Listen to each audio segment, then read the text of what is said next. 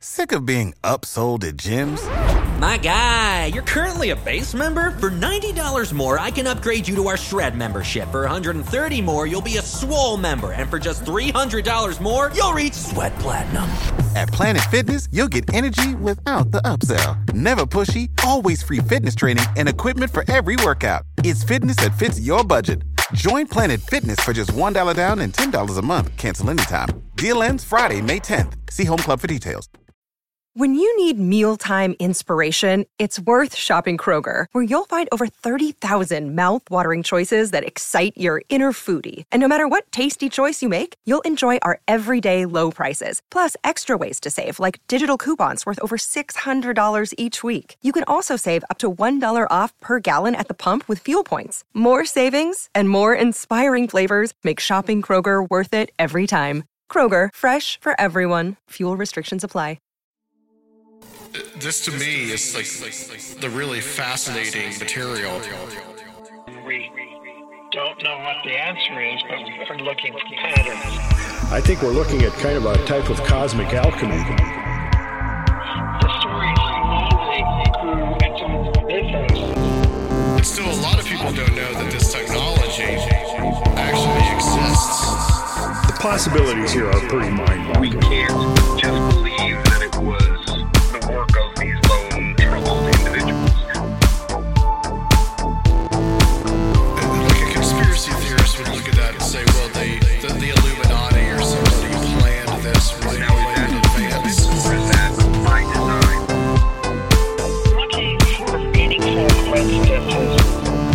The same pattern. They're interfacing with your neural circuitry. They're mapping your electromagnetic field and interface it onto an artificial intelligence array system. All right, back on Conspiranormal. We're back at Studio B. Studio B is a place to be. Hopefully Rob isn't in a coffin by the end of the night. Hope he's okay. You guys don't get to talk to Rob tonight. He's not been feeling well, man. So just send some good thoughts his way. Thoughts and prayers. But yeah, thoughts and prayers. We can send your thoughts and your prayers. So we are here.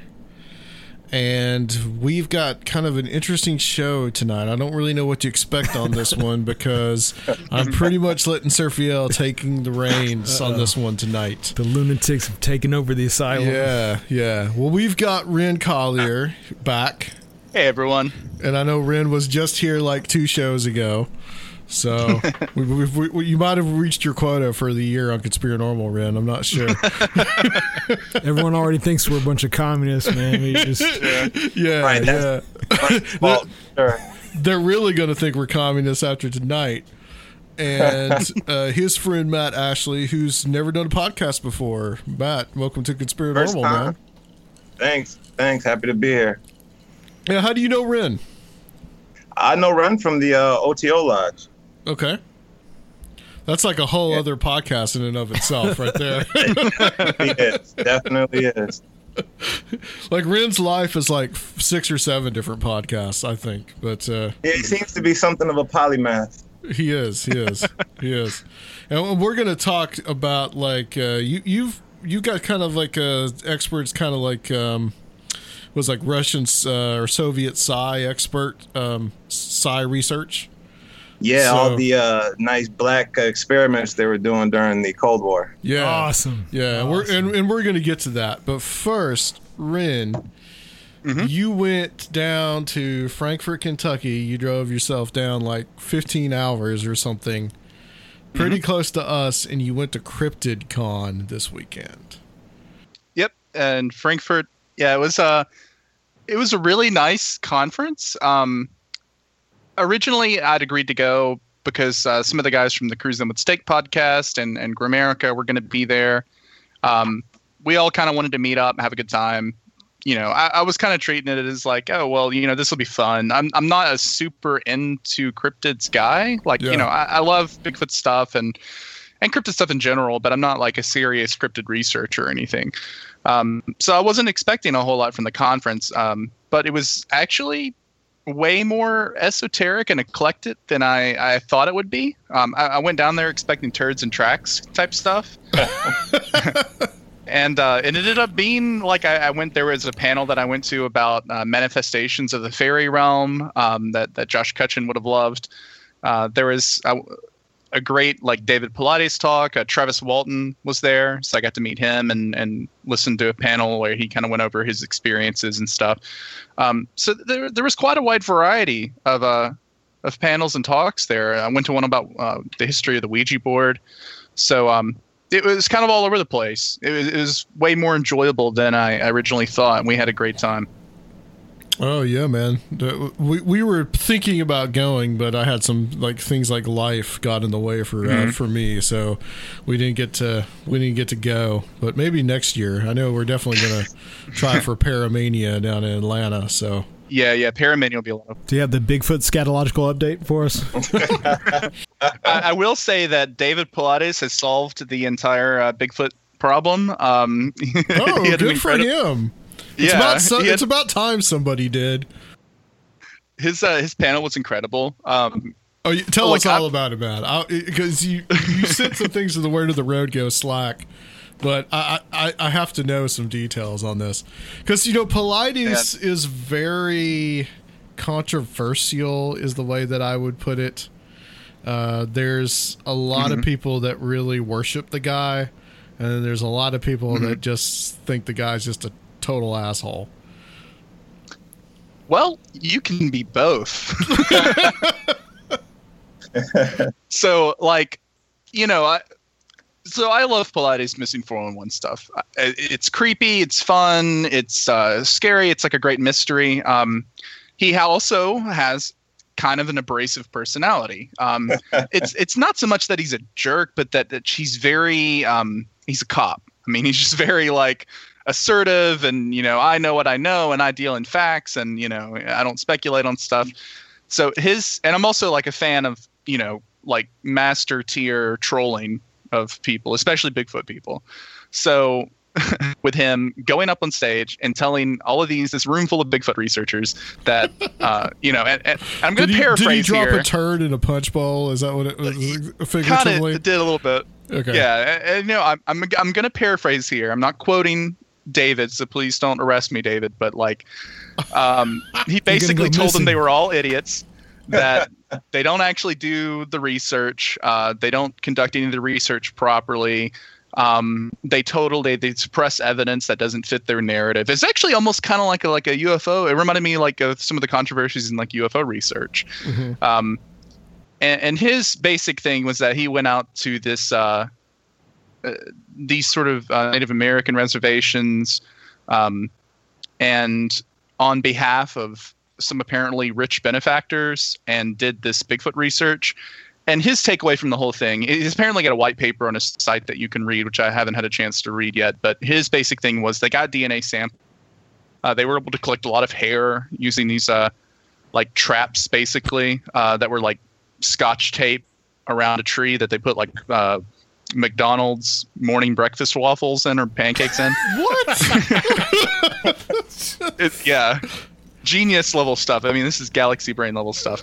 And his whole thing is that they're human. Like they're just like they're like obviously if they human. like McDonald's breakfast. They do. They love McDonald's breakfast. They're basically all human beings. All the hair samples came back human. And that the Native Americans have, known about them for a long time and just consider them like a different tribe of Native Americans that are sort of like, I don't know, like wild men or whatever. They kind of live out in the woods and stuff. But he was basically like, they're not apes. Like they have human faces.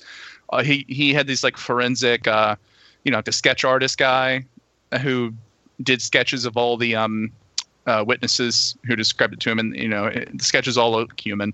And, I sort of agree with the guy a little bit on some level. I just, I also have a more esoteric view of it too, and that I don't think they're entirely physical creatures. Sure. But right, same here. It was still funny to hear him basically like just talking smack on all these Bigfoot researchers. You could just feel the tension in the room. And then a guy had a stroke in the middle of the talk. What? Like I was like sitting over close to him. He was standing up against the wall. He just couldn't take it. He couldn't take the information. He couldn't take it. It literally blew. It literally blew his brain out. What just like in the hell?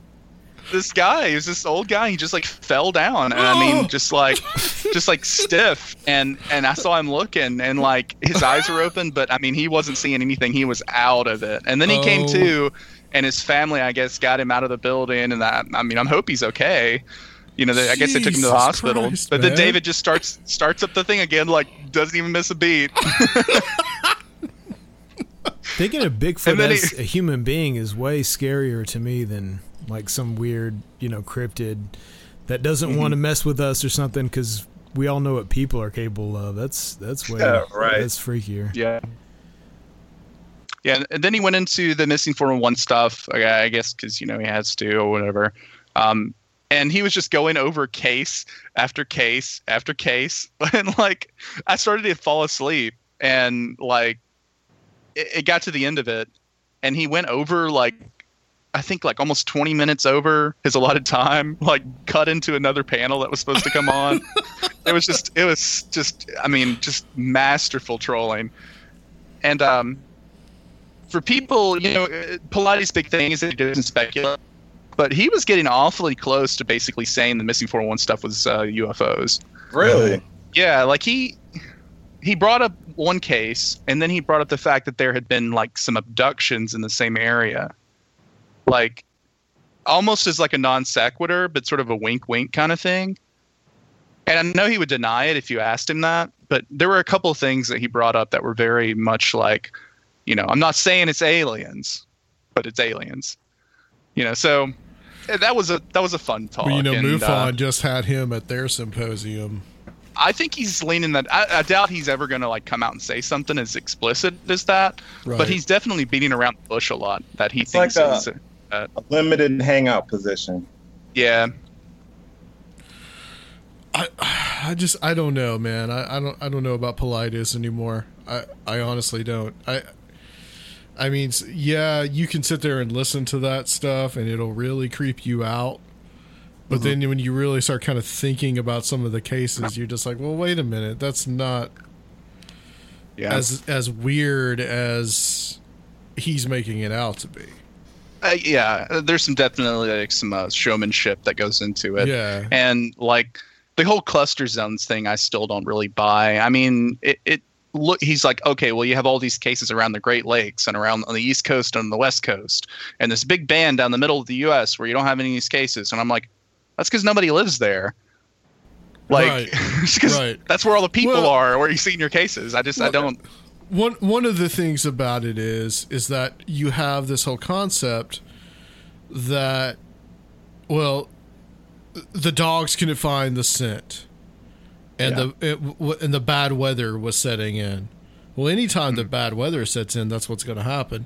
I've made this point before. We had this Waffle House shooter here in Nashville back, when was that, March?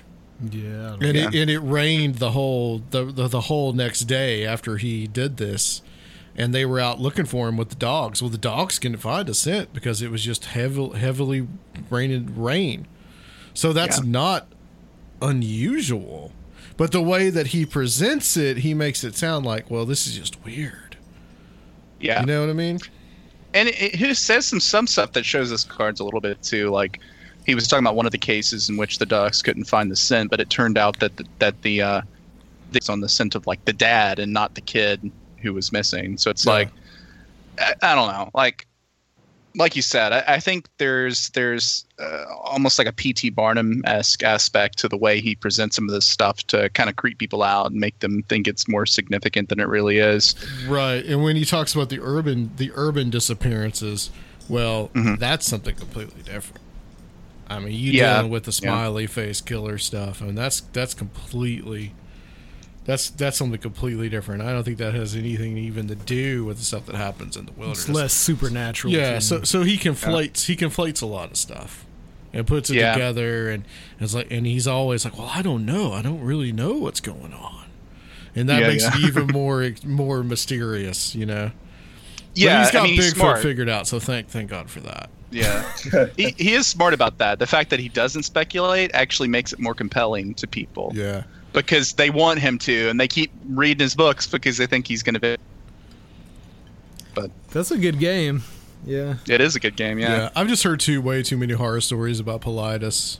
Really? You know, just a lot of people have been really unhappy with him, and he tries to own this material, and it's just kind of like, well, no, dude, it's, you know, this is publicly, all this stuff is public information. Yeah, exactly. You know, I remember there was he doesn't own that. He doesn't own stuff that's public information. He may put it together in a certain way, but he doesn't own the information itself. Exactly. These disappearances are public, and if someone else wants to write a book about it, there's nothing he can really do about it. Right. I mean, that's just part of the territory, if you're right. But he gets all butthurt about it. Yeah. You know. Anyway, so enough on my soapbox.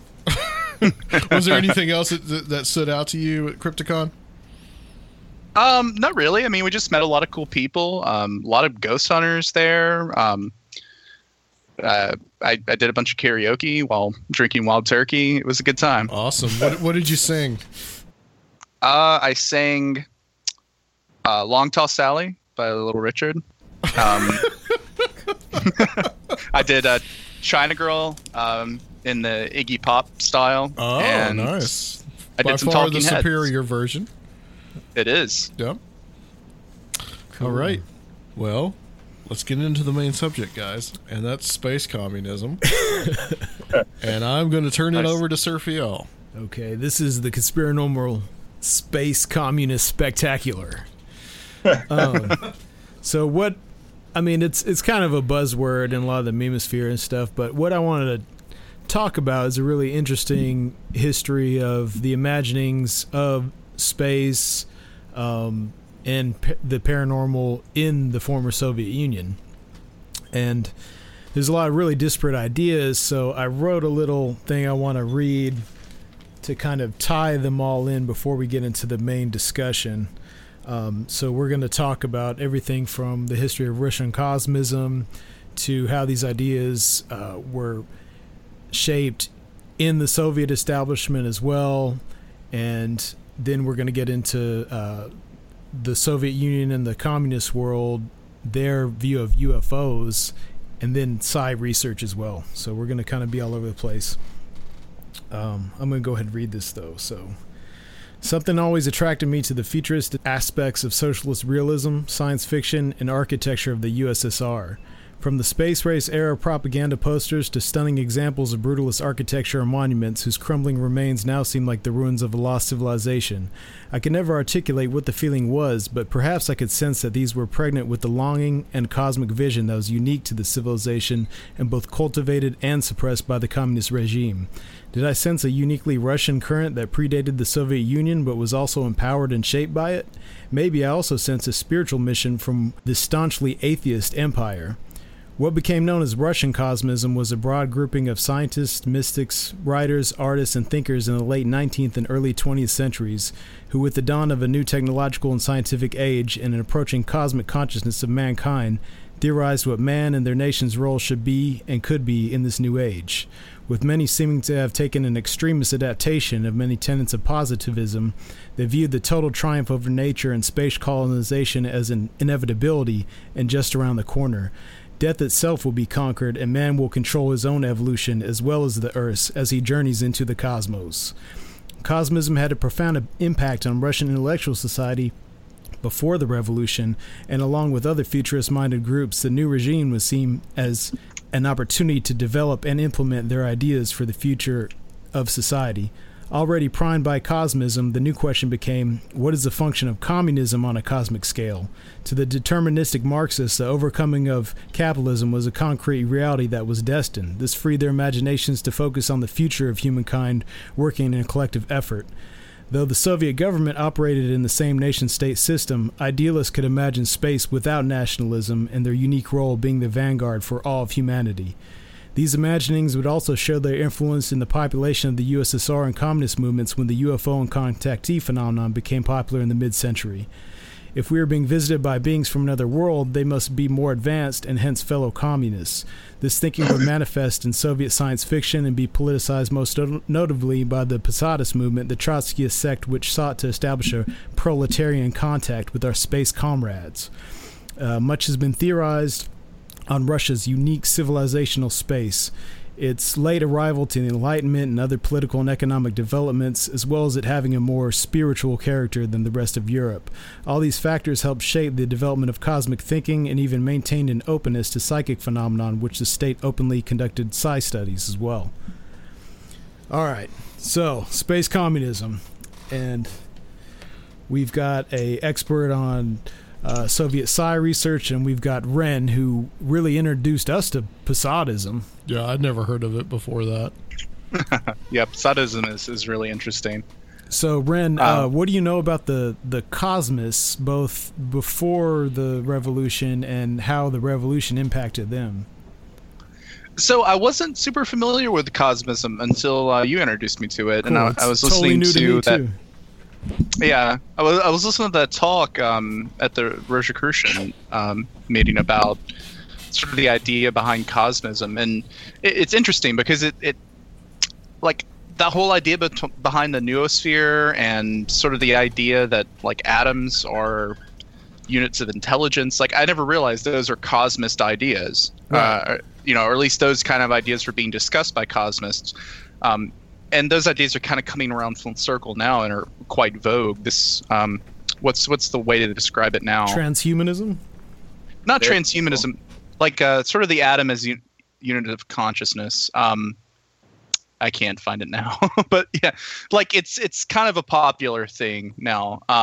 That people are starting to say, okay, well, the universe might be made of information, and individual atoms might have some unit of consciousness, and so like maybe the stars are conscious and that sort of thing. When I was listening and reading about cosmism, I was like, well, these guys were saying this back in the 1930s, that like,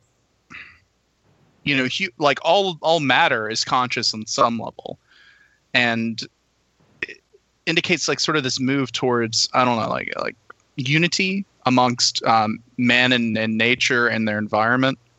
I thought that was super interesting. Yeah, it's crazy as far as like I saw it as, and of course it's been noted by a lot of people that it's like it's really a forecasting of transhumanism. But I agree with that. Yeah, but to me it's like it's uniquely Russian that because they were late to so much Enlightenment stuff, they kind of took the positivism and just ran with it to this like crazy, logical conclusion. Like, everything was just imminent right around the corner. We're just gonna, it's all just going to happen. And, real extremists with ideas of progress. And that was, it's really crazy because it really forecasts all these transhumanist ideas, engineering the planet and controlling human and the Earth's evolution, and this was all pre-Russian Revolution. Yeah, it's interesting too because like me coming into this from like an occultist perspective. How many of you are familiar with like the Seth stuff, like the Seth channeling? I'm unfamiliar. Okay, so the Seth material is basically a collection of writing by Jane Roberts, who is an American writer who started having these channeling sessions with this entity she called Seth. Mm-hmm. And a lot of the things that Seth would say are very similar to some of these ideas that the Russian cosmists were having. Like, again, the idea that, like all people are made up of a number of like consciousness units, that all of the atoms in your body have some level of consciousness that creates sort of a whole for yourself, and that we're not like individually sort of conscious, but rather it's just a piece of a multi consciousness kind of framework. Mm-hmm. What else is interesting is they kind of, so when you were talking about that cosmic dust or whatever, they view this as their ancestors. So even Fedorov, the guy who kind of started this, Nikolai Fedorov, he would call it ancestral dust.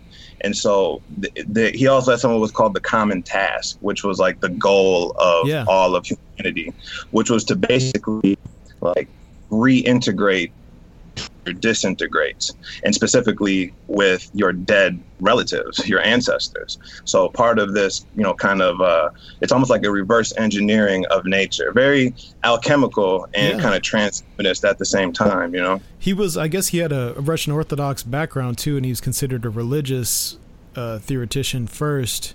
And yes, he sought to he thought the goal of humankind was we were going to do God's work now, and we are going to resurrect, took the Christ image, and we're going to resurrect all past people as well as us and everyone after us, or who we create, living forever. Yeah, that's how they looked at it. This is like late 19th century. It's interesting you brought up his religious background, because Eastern Orthodoxy is a huge chunk of the entire Russian story, but specifically when we get to this parapsychology and this kind of out of the box thinking, that is a product of their Eastern Orthodoxy, in my opinion. Yeah, no, I agree. And then as well as Fedorov, we had Konstantin Tsiolkovsky, and he wrote the first books that theorized space travel. He was a scientist, and he did work on rocketry that even influenced von Braun. This is even before the Germans were as advanced as them with rocketry, and he developed a philosophy of panpsychism as well. That I'm not sure what panpsychism exactly was, but. That's the word I was trying to remember. Okay, that's the atoms.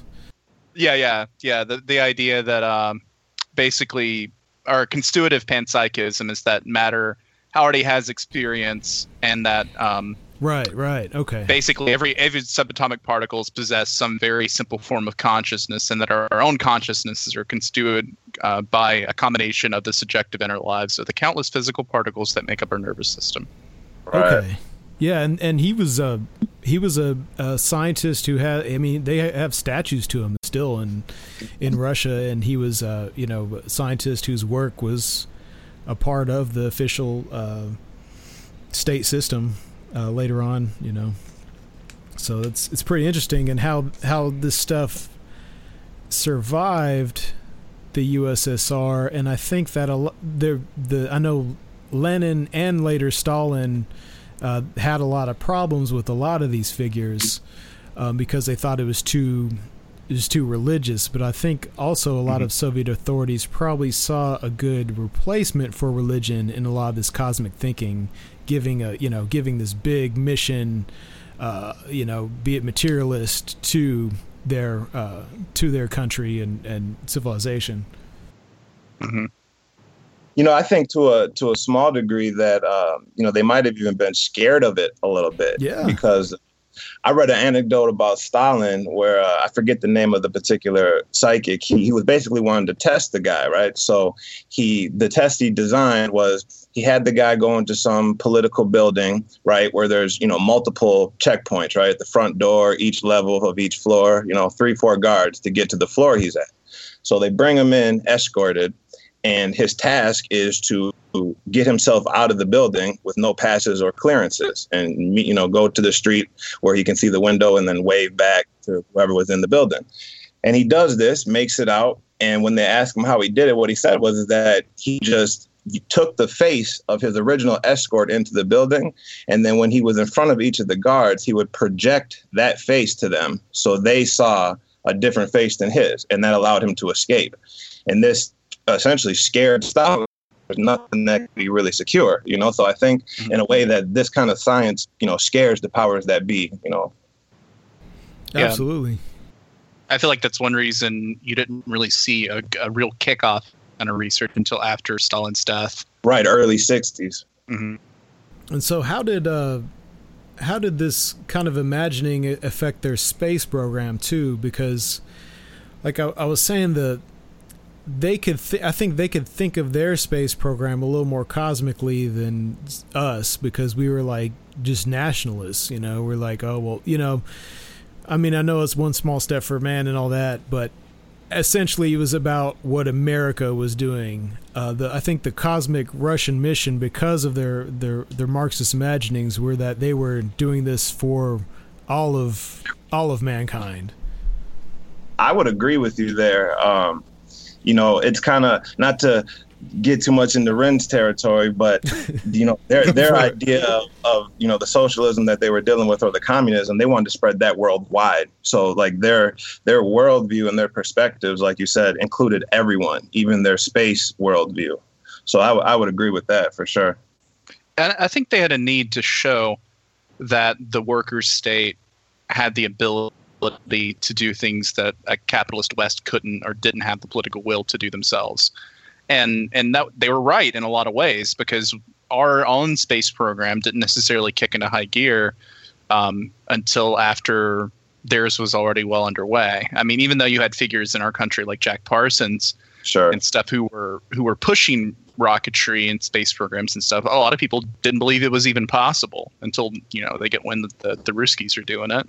Yeah, you know, once you mentioned Parson, I find that it's interesting to me that there's this occult thread that runs through all of these initial space program guys, right? Yeah. So, what was his name? Konstantin Tsiolkovsky, whatever, in Russia, Von Braun in Germany, and then Jack Parsons in America, and they're all involved in this occult kind of demonstration. And both Von Braun and Konstantin were into like sci-fi, but you know, this really out there sci-fi, especially with the cosmism, and that thread seems to kind of run through this early space program stuff. So the next thing we can get into then with the sci-fi segue is if you guys have gotten into any Soviet sci-fi and the imaginings of aliens, and when the UFO phenomenon really started happening, and of course it happened in Russia too. And this idea I found, because I used to read a lot of these like collections of Soviet sci-fi books, and they always have, you know, our space brothers, because of the Marxist dialectic. If these people are so much more advanced, then they're obviously communists already, and so they're either coming here to liberate us, or we need to get in contact with them so they can give us the, I guess, technology so we can finally defeat capitalism. And we had Gulius on the show, and he talked about how there were FBI investigations into a lot of these contactee and UFO groups in America. Right. And it all makes sense now. I didn't really understand it at the time. It all makes sense now because there really was this current in communist thinking, and it was influencing American ufology and contactees. And even in all the sci-fi we know now, there are almost always some kind of collectivist advanced civilization, just Star Trek or whatever. And the only alternative to that is always like just monarchies, you know, like Star Wars and stuff, where you have like, in Dune, where you have planets ruled by a monarchy. And even though they're always, you know, or most of the time they're, you know, they're nice kings and queens, still it's like totally, you know, backwards right-wing politics. Yeah. Yeah, I mean, you have something like Dune, like you said, that's like basically like the nightmare endpoint of like understrained space capitalism. Yeah. Versus something like Star Trek, where, you know, not a lot of people realize this, but Star Trek is just space communism. I mean, there's no money. Like, everyone is like equal. It's a utopia kind of concept. Exactly. Yeah. And that's what a lot of like people, Marxists and stuff, wanted to build. I mean, that's the whole idea. Like, everyone is equal. No one wants for anything. You know, and there's a like. Have you ever read Roadside Picnic, Sergio? No. Oh man, I gotta send you that. That's my favorite Soviet sci-fi book. It's the story that Tarkovsky adapted into the movie Stalker. Stalker's great. Yeah, I love Stalker. The Zone. Yeah. Yeah, the original story is called Roadside Picnic by the brothers Strugatsky, and it's incredible. And it's a sort of a different idea than what you're talking about, because in Strugatsky's story, the aliens are basically like unknowable entities that kind of like didn't even really make contact with us. They kind of just stopped by on Earth, left a bunch of trash, and then left. And it's all about people like, you know, getting killed in horrible ways by the trash they left behind. Yeah. Yeah, I mean, this whole idea that, like, the UFOs and the flying saucer occupants must be, by their nature, like, more advanced than us, and by being more advanced, be, you know, communist, according to the dialectic, it's a thing that Jay Posadas talks a lot about. It kind of forms, like, the cornerstone of, like, Posadism. This idea that, like Posadas's ideas that capitalist societies are warlike by nature, right? Like capitalism requires endless war in order to sustain itself. And his thing was that since the UFOs who were visiting Earth were not invading us, they weren't trying to start a war with us, then they weren't warlike in nature, and thus must not be capitalists. So he doesn't necessarily say that they must be also socialists, but he sort of makes that conjecture.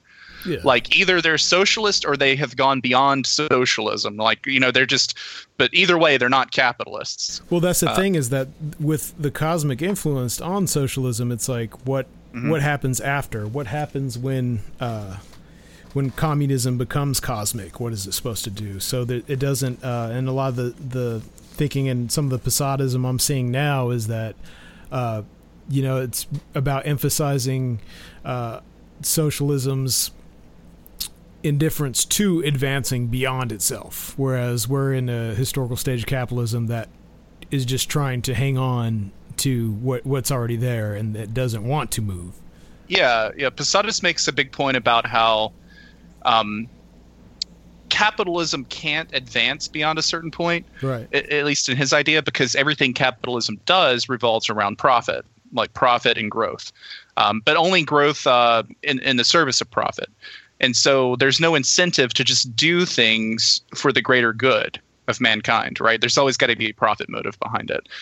Whereas it's not a true socialism because, like, you know, you don't have to, everybody owns the means of production, right? You don't have to, like, be at the behest of a corporation or a pharmaceutical company when you're developing a new drug, right? You're developing a new drug because you want to help people, not because some company's trying to make money off of it. And then that ends up leading to greater and greater progress. And it seems like now in the West, we're kind of giving up on this, our old space exploration idea of it being ran by the state, and now we're kind of like falling into this, you know, Tesla private exploration of space, which is the polar opposite of this cosmic communist ideation that they had. Well, yeah, it's creeping into fascism almost. Yeah. I mean, you have people talking about, oh, well, let's go mine asteroids, but I'm like, that's so you can make money. Or like, let's build colonies on Mars, but it's like you're wanting to build colonies on Mars so you can then exploit Mars. It's like, you know, there's not just a pure motive of exploration and advancement of our species there. There's always some sort of like motive there to gain profit. I could see how it was empowering to them to really, thinking about a lot of these things philosophically, they would feel that they had the upper hand, at least philosophically and theoretically, as far as their mission was larger. And yeah, exactly. Yeah, it's pretty interesting. Well, you brought up Posadis, so can you give a background of who he was and the influence of him and how the contactee UFO material became such a part of it?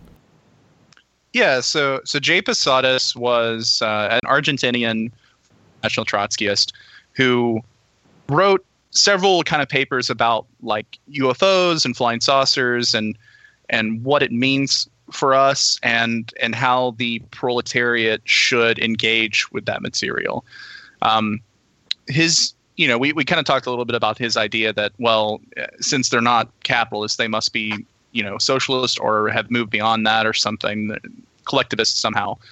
And he saw them as, uniquely peaceful and could offer a way for the proletariat to overthrow the bourgeoisie. He doesn't really get into specifics about that, but his basic idea, I think, is more of a psychological one. Like, we can look towards these civilizations that are coming to our planet as a model of like what we could be if we could only overthrow capitalism. I wanted to clear up one thing, because if you look at Posadism online, you'll see like, you know, jokes about nuclear war and like this is what Posadis actually believe. Posadis never called for nuclear war, right? He never said that we should just blow each other. Everything. He's staunchly anti-war. what he says is that like nuclear war is inevitable. Like it's going to happen regardless of whatever. And what is going to happen when it happens is that the bourgeoisie are going to destroy themselves. Like, and that capitalism will fall due to global nuclear war. And that at that moment, that'll be the chance for basically the working people to rise up and take over the state. His basic idea there is that sort of the disgust that most people will feel with the states that we currently are under after they, nearly kill everyone on the planet will be such that they'll never recover from that. Like it will spell the end of it. And that's his thing. He doesn't actually call for, okay, well, we should just have nuclear war. He's just saying that in the ashes of that nuclear war, like socialism will win. Maybe that's why we haven't had a nuclear war yet. He sees it as inevitable. Yeah, he does see it as inevitable. Okay. Like he's like, it's going to happen. Yeah. And when it happens, that will be the end of capitalism. Because does he own being a war of some kind, or does he talk about some kind of catastrophe as well? Or I think he's specifically talking about nuclear war. I wonder if his message, if he was still alive today, if his message would be different. Maybe discussing like climate change or something like ecological catastrophe, yeah. Yeah, ecological catastrophe or whatever. But his basic idea is that like this system isn't going to last forever, right? The system that we currently live under, it's going to collapse in on itself at some point when it finally exhausts itself and just falls into a heap, and that will spell the end of it. Like the proletariat will rise up and take back all these things that were taken away from them and used to basically almost exterminate them. It's like a weirdly hopeful message for the future. It's just, also 6 billion people have. Well, I mean, we're still not out of the chance of it. I mean, I don't, things seem to just be getting hotter on the world scale, and I don't, I think it's a lot. Of course, with the political theory during the Cold War, you had this mutually assured destruction, and now it's kind of all these theoretical underpinnings that they had to why nuclear war didn't happen are going away. So it's like now we're back to like this balance of power kind of pre World War I thing, but there's nukes now. So I mean, the international relations haven't even figured out theories to what is probably going to happen. Who knows? And we got rogue players who can just start a whole domino effect, just like they did before World War I. So, but I don't think nukes are really no longer the object of contention here, because technology has advanced to quite a degree. So I think it's some other weapon of mass destruction other than a nuclear weapon. Yeah. If such a conflict takes place. Yeah, it's going to be, there's all kinds of new stuff going on. There's just so many apocalyptic possibilities, yeah. Who knows? Well, sometimes I doubt if that's ever going to happen, because I feel like capitalist powers kind of figured out after World War II that, like, hey, we can't have these big wars anymore. Like, yeah, they're great for business right after, but they're a little bit too destructive. So we're just going to have these infinitely long, smaller scale conflicts in countries that can't defend themselves instead of fighting each other. That's hopeful. Yeah. Well, that's the idea of proxy war, right? Yeah. And all that took form after World War II.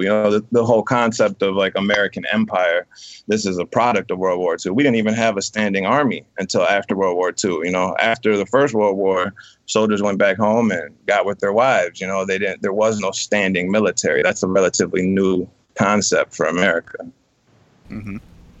So there's been it seems like there's been at least a kind of kitschy resurgence of Possadism that I'm seeing on the online world.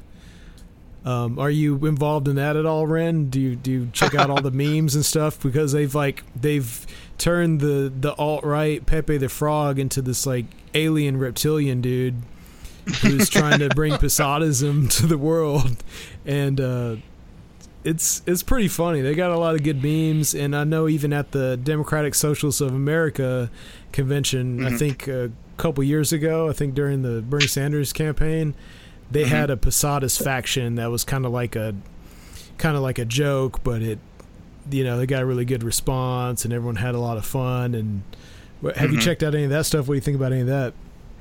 It's funny. Like, yeah, I mean, like there is a DSA Posadas caucus, and I think a lot of it's, just ironic. Like it's kind of goofy. I mean, even Posadas themselves weren't taken very seriously. Like Cuba hated them, and right. I mean, but all the kind of goofiness of it aside, and sort of silly contactee stuff aside, like Posadas has some good points about war and sort of like the future that mankind. Because that's the thing about a lot of Marxists and communists and stuff that you'll talk to. They are very materialist. Lack of imagination. There's a lack of imagination. There's this sort of vague idea about revolution and about, mankind treating each other better. And, there's a lot of like very good things that come with it. But there's still sort of disconnect because of dialectical materialism from things like this. There's sort of a lack of, I don't know, like spirituality in Marxism and communism. I mean, it's interesting because there's also like a strong like sort of Catholic left that has that aspect going. Liberation theology. But there's not that many. Well, then isn't the Posadism kind of just transferring the religious idea to the aliens? A little bit, yeah, in some way, but it's also sort of. Yeah, I mean, you're right. Because in a lot of ways, like, I think like the Catholic left like looks to the teachings of of Christ to say, that we should look after a fellow man, that, everyone should be taken care of and that sort of thing.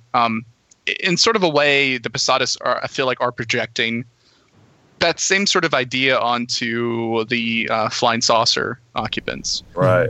But, where I see it at is this concept of like assuming that extraterrestrials or aliens have to be further advanced than we are. Kind of mentioned it, but it's like what ended up happening is very much like how some interact with God. It's this appeal to a higher moral authority, right? So God's ways aren't our ways. The extraterrestrials' ways aren't our ways. It's almost like a kind of a cop-out and just replacing aliens with God. Yeah, it's a very anthropocentric idea, I think, to think that the extraterrestrials would be like us or that they would have the same sort of values as us. I think Posadas tries to make the argument that based purely on technology, that like if they have the technology to travel to stars, then they must be more advanced than us. But, I think we all know that isn't necessarily true. The case. And I was going to say, like, maybe he's just kind of cynically using the zeitgeist of that time. I mean, and why not use it? I mean, sees it as a great struggle of of history. I mean, why not? They're using all kinds of stuff. Why not? Mess with UFOs instead of political violence. I mean, it's like it seems like good. Did he claim to have contact with UFO occupants? Not that I know of. Okay. I don't think that he ever actually saw a UFO or had any personal experiences with it. So in some ways, yeah, like, there's this line. So he wrote, if you ever want to read this, it's not a very long read, but it's just called Flying Saucers, The Process of Matter and Energy, Science, and the Revolutionary and Working Class Struggle. And that's too much stuff thrown in all at once, man. I read it. Yeah, it's pretty interesting. And you're right, Sergio. He kind of just uses them as an example, basically. Like, this is a good one, though. Yeah, like I'm going to read a little bit from that. He just says, when the class struggle has been eliminated and harmony is a necessity of life, thought will have a field of operation and possibilities of development infinitely superior to those that exist today. Today, thought is very limited from infancy onwards. To draw deeper conclusions on these questions, we must follow them attentively, interest ourselves with them, discuss them, learn about them, and study them. Other phenomena, like that of UFOs, will present themselves. A whole series of things will attract our attention. Is the development of matter in another universe similar to that of here? Basically, he's just saying, like, by studying the paranormal and things like UFOs, it sort of expands our ideas of what is possible, and it sort of expands the limits of our perception and understanding, and basically gets us thinking about the universe, and that is like a good thing. It's a net positive for people. That makes a lot of sense. I mean, I think for the left, and I'm just a pretty moderate guy, but I think there definitely needs to be more balance, because the extreme right is absolutely on fire, and they are using everything they can, and there's so much of their imaginations going into this stuff, and we are circling back to Russia, but now it's under these different guises on the other side of the political spectrum.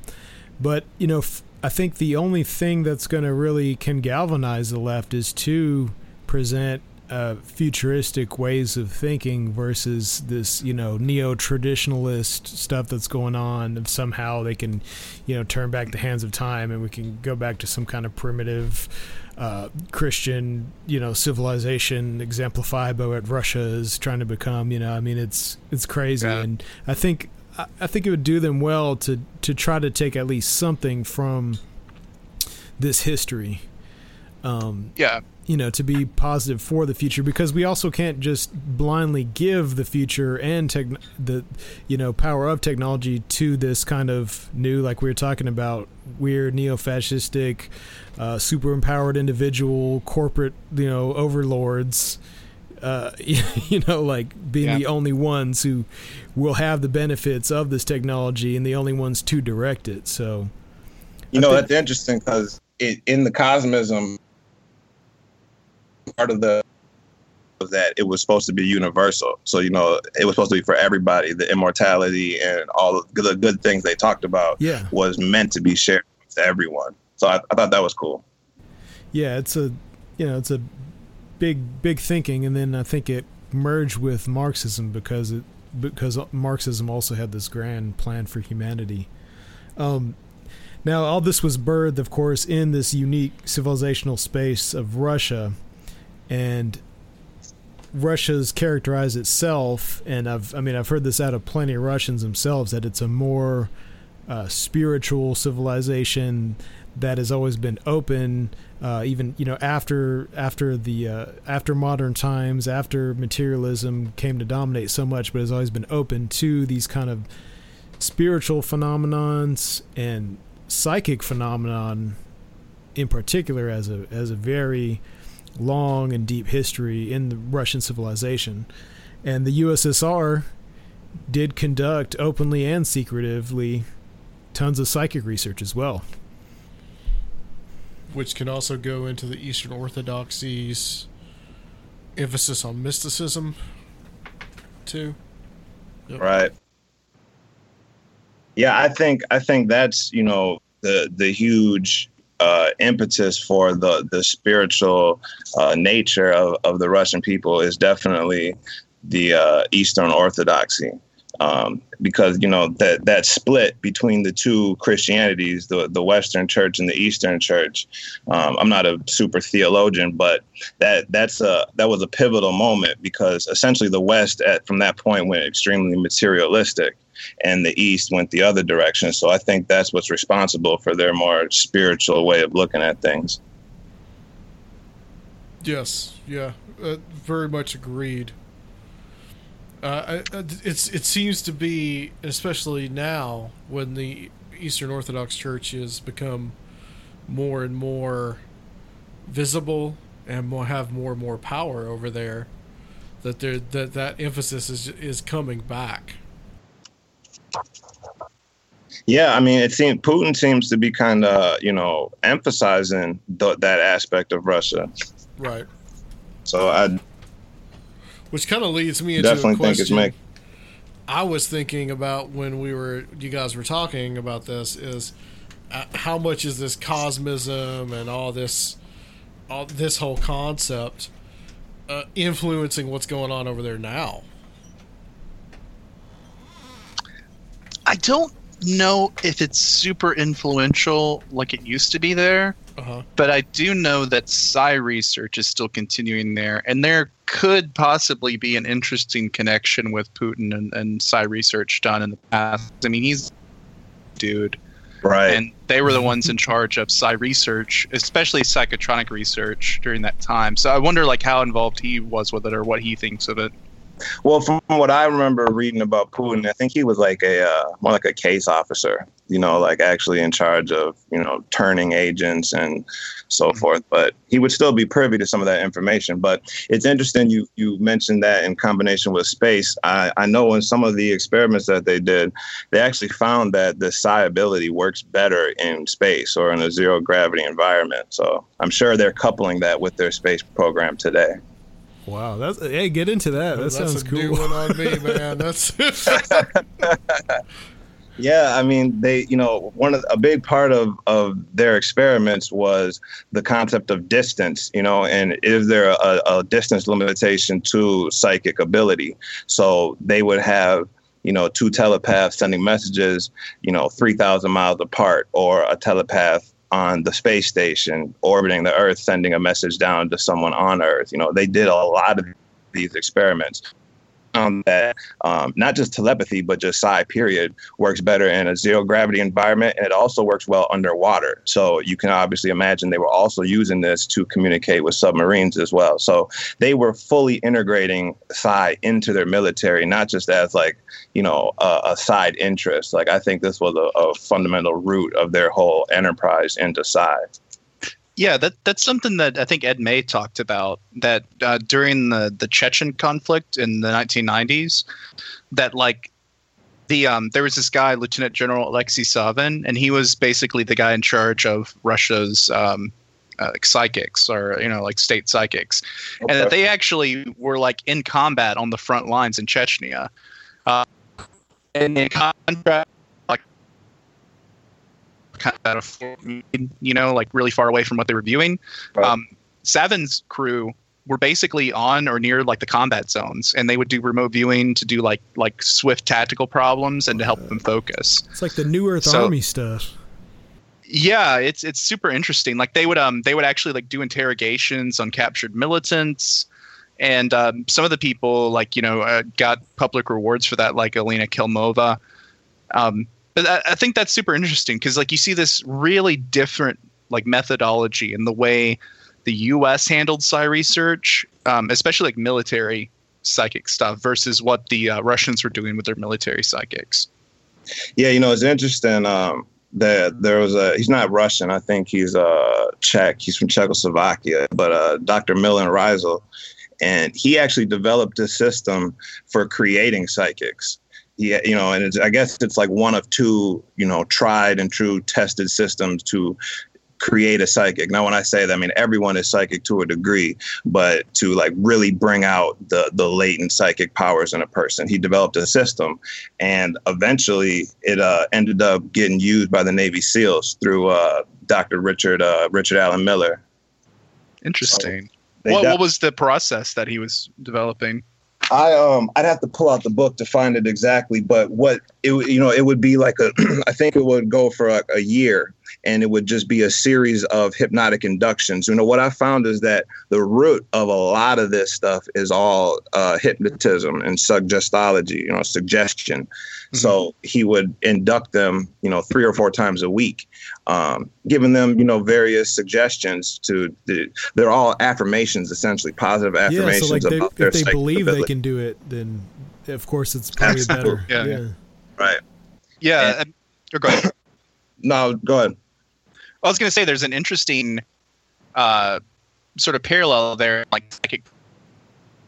like both Alexei Savin in Russia and Joe McMoneagle in the U.S. Both of these guys were psychics in their own right, some of the best psychics that have probably ever lived, and they both had near-death experiences. Like, Joe McMoneagle had this experience when he was stationed in Germany in which he thinks he was poisoned or something, and he ends up having like a near-death experience, and after that basically gets unlocked. He had sort of been able to do a little bit when he was younger, but now it was just like in overdrive. And Alexei Savin was apparently pronounced clinically dead when he was 6, and then he died again when he was 7. And he had another near-death experience when he was 8. So he had 3 of them in 3 years. And then afterwards, he could felt he could read people's minds and access information and that sort of thing. And I've heard this all over the place. Board of the Rutgers area on Cheryl Lee had a ton of near-death experiences. Didn't Ingo have near-death experiences too? What was that?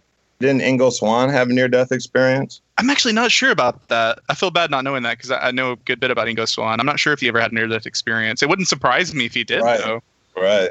You have this idea that this experience of the near-death experience unlocks something and allows you to access this latent ESP. Well, then that sounds like how all the mystery schools have the simulated death.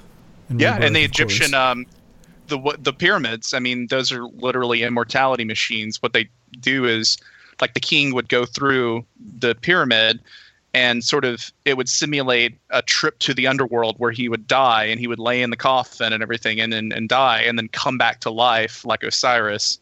Right. And ascend the pyramid and stuff. This is basic immortality tech that's been done ever since the right. And you know what, calling it technology, I think that was definitely in their mind, because like you said, this is all kind of ancient underworld chthonic technology. And I think the Soviets were thinking that way when doing the Psi, because I mentioned it to you last night, Ren, when rereading some of this research and stuff, what struck me is, what the Soviets were basically doing was, giving a scientific theory to magic, it's straight up. Because everything they were doing is basically magic. It's occult, literature is what they're doing and trying to test it in a scientific way. Mm-hmm. Yeah, and some of that, I wonder if that is sort of the side effect of the materialism that was present in Soviet Russia.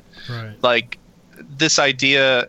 I mean, I don't necessarily think that dialectical materialism means that there's an absence of a spirit world or whatever, or psychic abilities. I think it basically just says, hey, people's material conditions are based on the history and stuff. But it did put forth this sort of distrust of the church.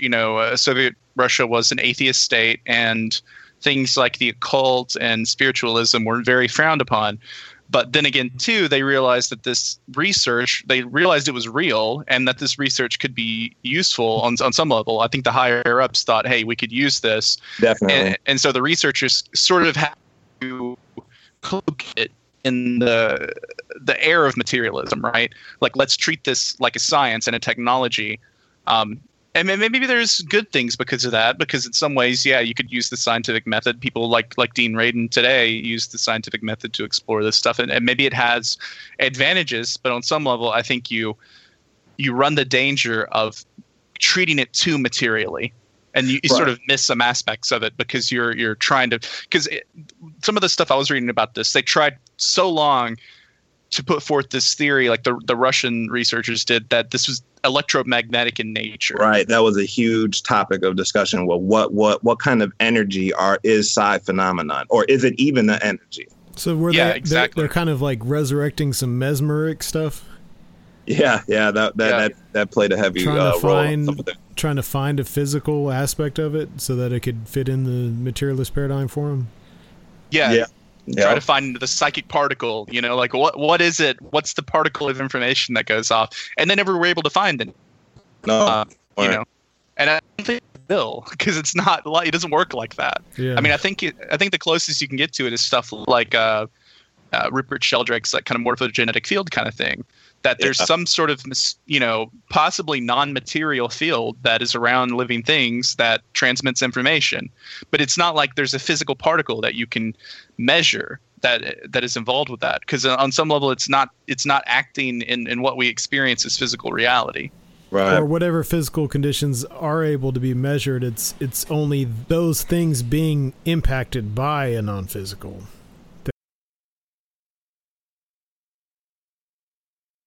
There was some cool Russian research I was reading. One of them was they had 2 cells, and one cell was infected with a virus, and they put the cells between a pane of glass and a pane of quartz. Yeah. There was some interesting work done in that regard, trying to figure out what the mechanism of action of Psi abilities are. And these scientists took like two different cells, like animal cells. One was infected with a virus. One was separated by a glass divider. One was separated by quartz. And I think like quartz filters ultraviolet radiation. So like ultraviolet radiation could go through the glass one. And what was interesting is in the one where ultraviolet radiation could be transmitted between the two cells, the other cell got the virus, even though shouldn't have been any way that virus could have like transferred itself. Right. It was almost like it mysteriously got the virus too, because it could somehow interact with the other virus. And I think Sheldrake's research, this may have been Sheldrake, may have been somebody else, but it's sort of the same idea that they had two groups of mice, one group that was like starved and another group that was given lots of food, would eat more and more. And even though they had plenty of food, and their theory behind this was that somehow the starving mice were communicating with the mice that were well fed on some level, and they were, sending across famine signals, like there's not enough food, you have to eat more. And, while that may not actually be the case, I think that morphogenetic field research is very interesting, and just in our culture in general. Like, how do we influence everyone around us, like without realizing it on some just completely invisible level? Like, do we send information to each other even when we don't realize it? That's very interesting. And then it all makes me think that in addition to being more open to certain ideas being researched by scientists, they also probably didn't have a lot. Is there like, is there unofficial or totally black studies that were very unethical too? Because I mean, they have to have had less ethical constraints than at least our surface scientific establishment here. Yeah, I mean, they certainly did some studies that probably wouldn't have been done over here in America. Well, actually, they were, some of them, but well, yeah, I mean, for instance, they did a lot of work on transferring, emotion. Well, they did disease transference, kind of like what Ren was talking about. And let me add on that, actually, so that when they would set up the various glass screens or quartz, whatever, to separate the two Petri dishes. But what they also put lead in between it, assuming it would block it, and it went straight through. And that they found that whatever this energy is, it actually also performs better in a Faraday cage. So, I don't think you can necessarily block it. I mean, do they do things to people? Yeah, I'm sorry, I lost my train of thought. So what they would do is they would also do these experiments on broadcasting different diseases or specifically emotional states. That was one where they really got in on. So they would get through an EEG, they would get the brainwave pattern of the emotional state of, say, a schizophrenic. Oh, shit. And then they would transfer schizophrenia through this field to another human, or any emotion for that matter. Yeah, that seemed like that was a huge focus when I was doing this research on the Soviets compared to the U.S. Was that the Soviets were interested in like a psychotronics, like either the ability to transfer emotional states or to influence the thoughts of other people. Like very interested in things like group hypnosis. And I've talked a lot of crap on where did the word go, and is very skeptical about the whole sonic weapon thing that you've been seeing in the news. I thought it was just a lot of garbage. But then I started reading the Soviet Psi research stuff recently, and I was like, damn, that sounds a lot like a psychotronic weapon. And then, Matt, you said that you had you'd read some stuff that sort of confirmed that, or at least supported that idea.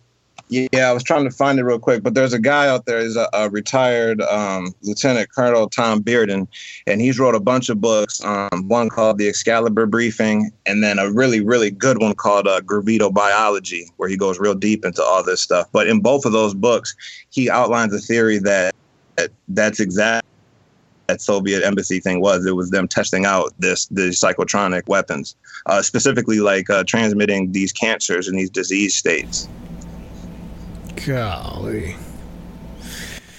That stuff's crazy. Well, so all this is so timely now because, we might have seen the biggest Russian psyop on America since who knows when, and we are back in, Cold War II, supposedly, and we had this great Cold War and arms race that is, we're hailed as the victors, and we had more money to spend on technology, but with this dimension, it seems like they were probably ahead of us and are still ahead of us. And now that we're back into conflict, I mean, how is this stuff going to play out?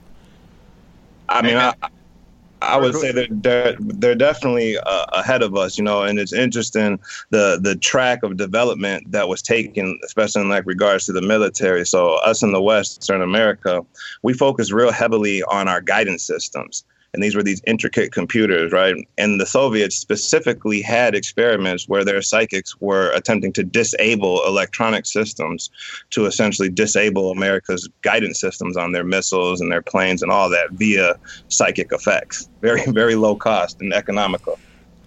Yeah, I mean, we were trying to do the same thing. I mean, I think Lynn Buchanan talks about how he originally got recruited into Girl Flame because he accidentally or blew up all the computers in like a base when he got stressed out.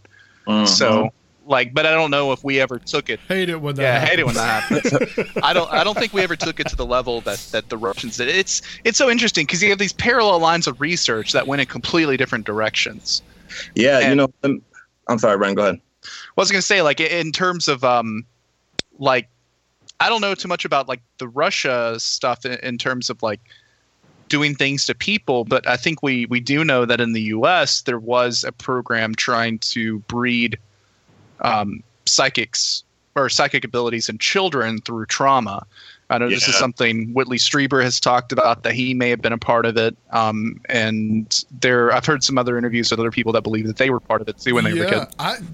The monarch ideas. I think we had someone on this show that was a part of that still does not know it. Yeah, that stuff is crazy. That's it's mind control. It's the trauma-based mind control.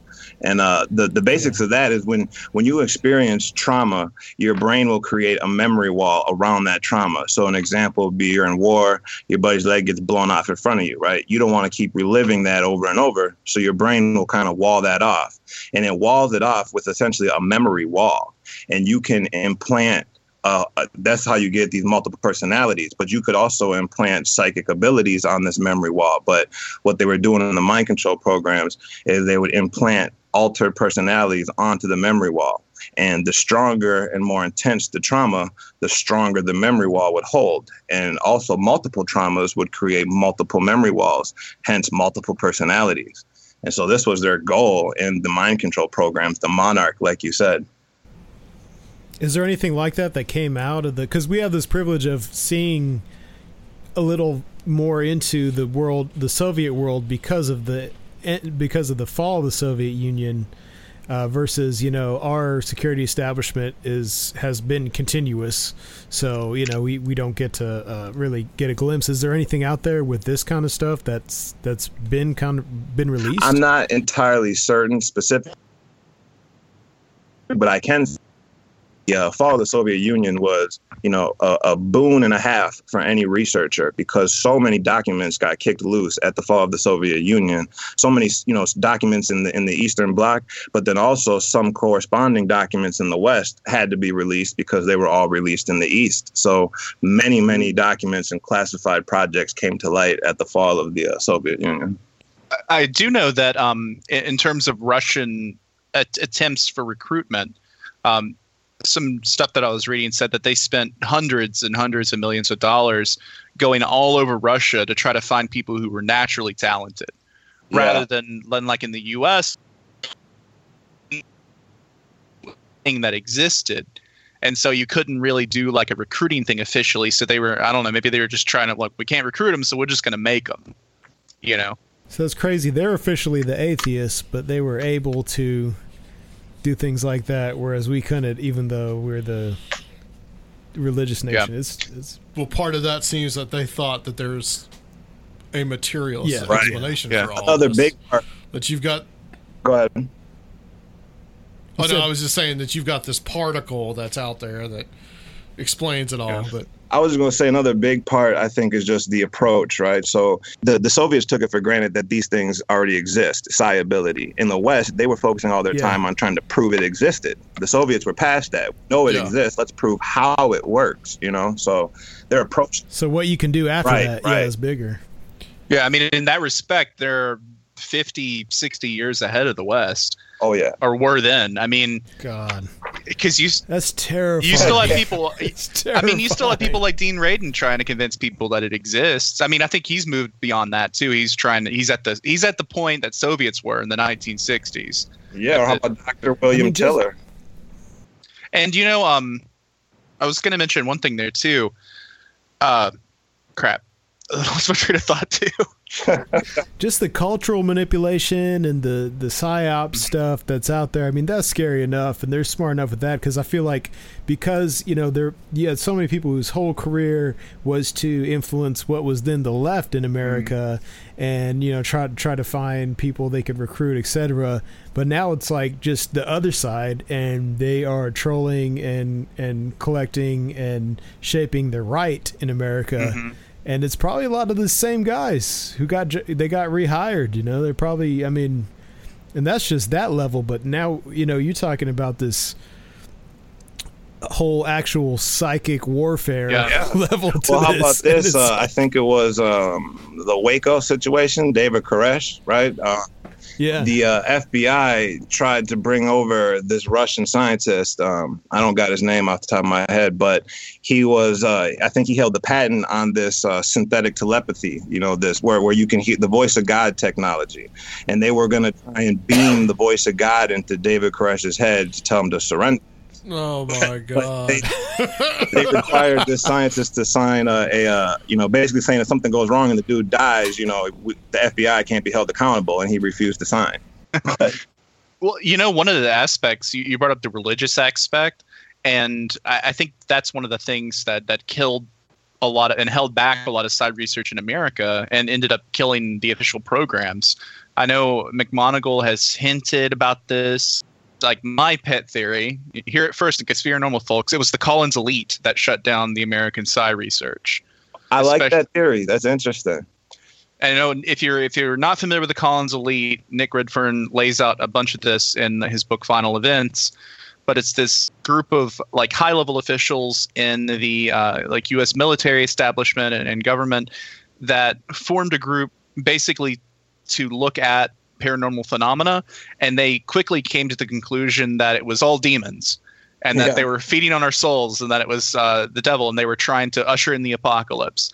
And they were high enough level to make huge decisions. I know McMoneagle has said basically like religious elements within the military are what shut down Stargate. Really? And I think if you connect the dots, you're like, it was probably the Collins elite who thought that we were getting too much into the occult and that we were going to usher in the end times and the apocalypse and stuff. McMoneagle really said that, huh? Yeah.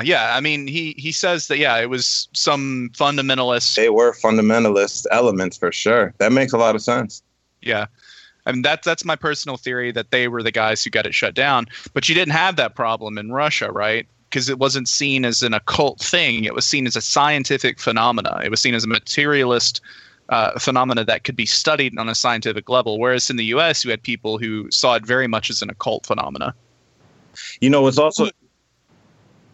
What's interesting in the West is like it seems like in the Soviets or in Russia, they went with like the soft approach, focusing on the human's ability through their mind to produce these effects. And the West, did that slightly, but what they quickly hacking into this technology via the use of technology. So they were big on, transmitters and receivers and this kind of thing, not having a human as the source or as the receiver, but a machine. And you can couple this with the chemtrail and the spraying. Doing is creating an artificial medium that can transduce these signals. Now, they could be sent from a human, right? So I'm talking about amplifying telepathic or psi signals. Which that is interesting parallels in the Russian research, because they also, at least the military elements of the Russian research, really wanted to build like, a psychotron machine that could do something rather than needing a human. They had in short, these were talismans, straight up, but they were calling them, I think they were calling like psychometric objects or psychometric machines, but basically they were objects that would store up psychic energy. So almost very much like, various rituals, you focus in on all this energy and into this object, and then the energy itself or the object stores that energy and then can transmit it later.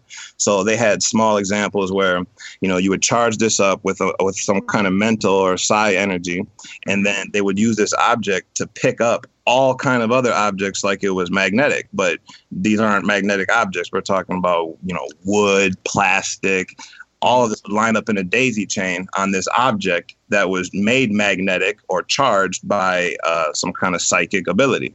So they were putting this in objects. And then you have the weird intersection of this with the actual occult, which is something that I didn't realize until today, because I've been reading John King IV's Imperial Arts, which is like a record of his conjuration of 24 demons from the Goetia. Okay. And a lot of the abilities of these spirits, specifically spirits like Dentalian, are literally to, change the thoughts in people's heads, influence them, hypnotize people. A lot of these spirits can do things like that. And there was an interesting conversation he asked one spirit. I can't remember what his name is, but he asked the spirit, like, could I do these things without needing you there? And the spirit was like, people use me all the time. They just don't realize it.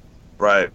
It seems like we're approaching this. Merger of cybernetics in the occult in all this. Oh, that's super interesting, because that's kind of what the Soviets were focusing on it like that, right? So it was information processing was kind of what they were focusing on as far as cybernetics go, so those two things are coupled together, I think.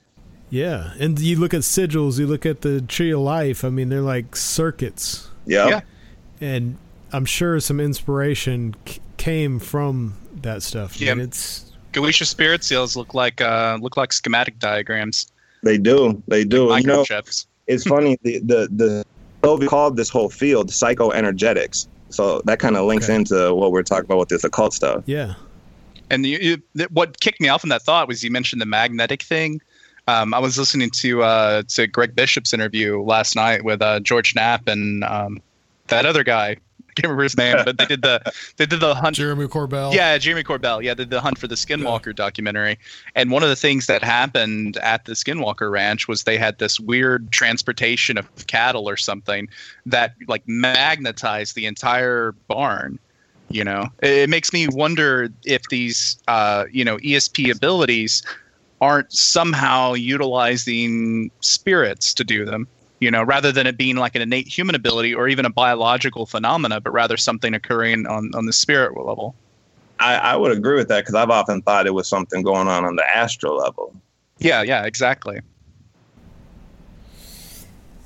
And like the way blowing our minds, guys. Well, like the way me and Matt go to the ritual night with Scott Stenwick, and one thing Scott has said to me before was that we all have some innate power ourselves, right? But the reason we as occultists engage with spirits is that spirits have more power than us, and we can use the spirit's power instead of using our own, right? Or we can combine our power. Right. So this idea that we're all kind of doing the same thing. Humans can do psychic magic themselves without any need for spiritual intervention, like I don't know, like sigil magic or something, or creating a talisman. But we can also use spirits to do similar things, and in some ways they can do things a lot better than we can. And I know that, I've heard, okay, so this is deep woo-woo territory. We're going the deep end now. But that's cool. I've heard, and I don't have any sources for this, but I've heard multiple times just on various places, that not only were we researching psychic phenomena, that some elements of the government were actually researching like spirits, astral entities, like whatever you want to call them too. And like specifically, like there's hints about this in some of the books about the remote viewing project, because even though McMonigal and these guys weren't directly involved with the CIA stuff, there's these hints that the CIA was doing way spookier stuff with it. That they were actually summoning spirits and like trying to get them to kill people remotely and like do things like that, and that people might have actually died because of it. That goes back to Jack Parsons. were initially assigned to, follow Parsons or keep tabs on him, kind of got drawn into this occult world. And there ended up being a whole section or a whole group of agents that became occultists, intelligence agencies, flat out occultists, doing just what you were talking about, Ryan. It makes me think like if like the Collins Elite thing wasn't more of a reaction to the remote viewing stuff, more like they found out about what the CIA was really doing. Yeah. Whoa. Right. This is too much. Yeah. Wow. And, like, I don't know, it kind of reminds me of, like, it's funny because this stuff is in pop culture, right? Like, this is Stranger Things. I mean, we're talking about the plot to Stranger Things here. That was a great show. Right. Great yeah. Right. Like, that's all the Montauk stuff in Stranger very Things. Lovecraftian. Like, that was a great show. Yeah, I mean, you have children being traumatized in order to awaken psychic abilities, the summoning of creatures from other dimensions, like, and all this stuff is like, people, I think when they watched that show didn't realize that, like, it wasn't that far off from what we were really doing. It's not even that fictional. Like, we really had people doing this stuff. Yeah, what was her name? 11, right? Yeah. Yeah, they really did that. Back to the mind control program, at least the way the Americans approached it, it was very much based on dissociation. You know what I'm saying? You'd have to dissociate the mind, right? But they found that children, unfortunately, were the best for this because, children can dissociate much easier. So, unfortunately, those were often the test subject and the more extreme tests that they were doing. Yeah, and I mean, they're right. And the weird thing is that they're right about that. Yeah. I mean, like, I have a lot of out-of-body experiences, and I can feel like I can tie that directly back to abuse that I had in my childhood. And I think they realize this, that it's much easier to build these psychics than it is to wait around for someone who's just like a natural, like Ingo. Because people like Ingo are one in a million. Know, like, everybody's a little bit psychic, but not everybody's psychic like Ingo. He's the Kobe Bryant of, ESP. So it's like, I think they saw themselves like with the inability to publicly admit that it was real. There's no way to do like a large scale recruiting program other than just like getting people who are already in the military, like Buchanan. So that kind of goes back to, Milton Raso's work where he had the system to, create psychics. And again, it was all based on hypnosis and suggestion, so I think, and like they were doing some real interesting stuff. So he did an experiment where he would do essentially like a hypnosis reincarnation. So he had his group of test subjects and he would induct them and then start giving them suggestions that they were famous painters. And now, mind you, these test subjects come from a zero art background, right? Can't draw a stick figure. I think this was a study that ran for 3 months. They would have multiple induction sessions where they would be told that they are a Rembrandt or a Poussin or whoever. You can paint like him. Your strokes are just like him, so on and so forth. And by the end of this period, these people are painting, like they're pros for sure, but damn near as good as who they were supposed to be. But they also started to take on characteristics that were known and some that were unknown about these people. They started to really start being these other people through this hypnotic suggestion. They became new people, essentially. It's interesting. You talk about becoming new people. One of the things I thought was interesting that Russell Targ pointed out was that, all of these guys, and most of them were military, that they recruited to become remote viewers for the military. They ended up all becoming anti-war. Like something about engaging with these powers offered some kind of insight into their own spiritual nature and like consciousness and everything. And it made them all, become like hippies, basically. Like they all became anti-war, empire. And that's what the Russians found too. Like I remember, I'm trying to find the quote here, but one of the Russian recruiters, they would recruit these young kids from like working class families who had like rough childhoods, who were maybe involved in crime, drugs, and that sort of thing. And they would take those guys in order to like turn them into psychics. And in a lot of ways, it completely changed their lives. Like it made them like new people. Because they were exposed to this thing that was bigger than them, and it opened up their minds in such a way that it was like a net positive for their personalities. And expose them to something that was bigger than the state. Mm-hmm. Mm-hmm. Right. You know, there was the other side to that coin slightly. Some of the psychics in the Soviet Union seemed to be particular older women, but who were psychic in wonder read people's futures. And this was nutty. Like they could, I don't know if it was by touch or whatever it was, but they could see a child and like predict their life, who they're going to marry, how many kids they're going to have, when they're going to die, so on. And they all were in the same village relatively, so they could check these out 15 years down the line. And she was always accurate, but she was always extremely depressed and very melancholic. Now, this could just be because she's foreseeing everybody's death, but it just seemed like almost a general sense of foreboding from her steady tapping into this, you know? Mm-hmm. So I don't know if it always leads towards love and light. You know what I'm saying? It could go the other way. Yeah. Yeah. I got a question. When is there anything that has been released since that maybe we didn't know about, as far as when the Soviets occupied so much of that, what was a German sphere?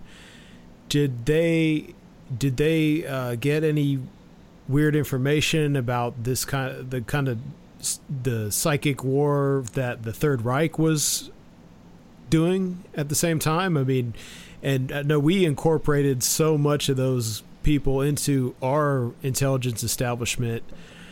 I'm wondering if the Soviets have any information that maybe, you know, we wouldn't put out publicly that came out after the Cold War about things that they found in the German occupied areas having to do with this kind of phenomenon.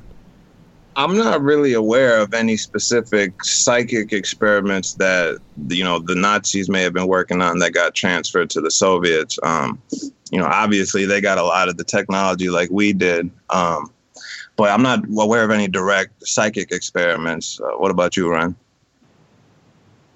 Not really either, other than just like, you know, the typical like Nazi Bell stuff and the stuff that may be going on in Antarctica. Like, I'm not really sure that it's weird, because that was one of the reasons, or at least our justification for grabbing so many Nazis and pulling them over here, was that if the Russians got a hold of them, they would just hang them. So, right. Like, but you know, and if we had this psychic war going on during the Cold War, I mean, you got to think, you know, they must have felt really engaged, the Russians did, because they knew how many Nazis were working with us too, you know, so it's like this continued conflict with the same people fighting each other. There was sort of a sort of connection there, like apparently Sergei Vronsky, like he was a psychic, and he apparently visited Berlin a lot and studied hypnosis, clairvoyance, astrology, and stuff. And he was actually in close cahoots with top German leadership. He was apparently Rudolf Hess's like personal astrologer. He knew Erwin Rommel, and he was a physician to Hitler. Did they actually kill him? No, he was actually a double agent. So, like, even though he was exposed to this stuff, but I don't know. In some ways, I wonder if he exposed the Germans to this kind of stuff. Well, I don't know about that, because, you know, the Germans have a heavy occult background. But there was another psychic that was hanging around Hitler and some of the high-level Nazis as well. But they ended up killing him or sending him to a camp or something, because he was able to tell them about some of their classified projects that he, you know, got the information through psychic means. And, you know, at some point that scared them. And so they killed him. But you know, the Third Reich definitely had its own esoteric and occult background, you know, with the Tula Society and all their secret societies that kind of midwife the Nazis into action. So, and then you also have, I don't lend too much credence to this story, but you have the channeling story with Maria Orsic and the other medium who supposedly channeled these aliens from Aldebaran to build the UFO and all this nonsense, right? But it does involve channeling, so there is that story, but I don't lend a lot of credence to that one. Right. Well, that's the thing I didn't bring up earlier about the Jack Parsons thing. If you look at this from the aspect that the spirit world is a reality, I wonder how much of these projects and the push to do certain things are influenced by spirits themselves. Like we know that, like, okay, so basically the father of modern rocketry is Jack Parsons, and he was Thelemite, and he was trying to summon Babylon. I've heard people say before that basically, John Dee built the British Empire on the advice of spirits, and that for some reason these at least one faction of spirits want to push for some reason.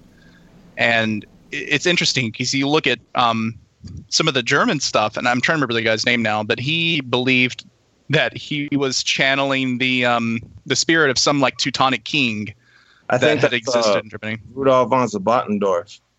Yeah, like one of those guys, and he sort of saw like the spirits were basically telling him, to conquer the world for Germany, and then you have a lot of people who were involved in like the Bell Corporation and stuff like that who had sessions, and I wonder just how much of this stuff gets influenced by people getting in contact with spirits.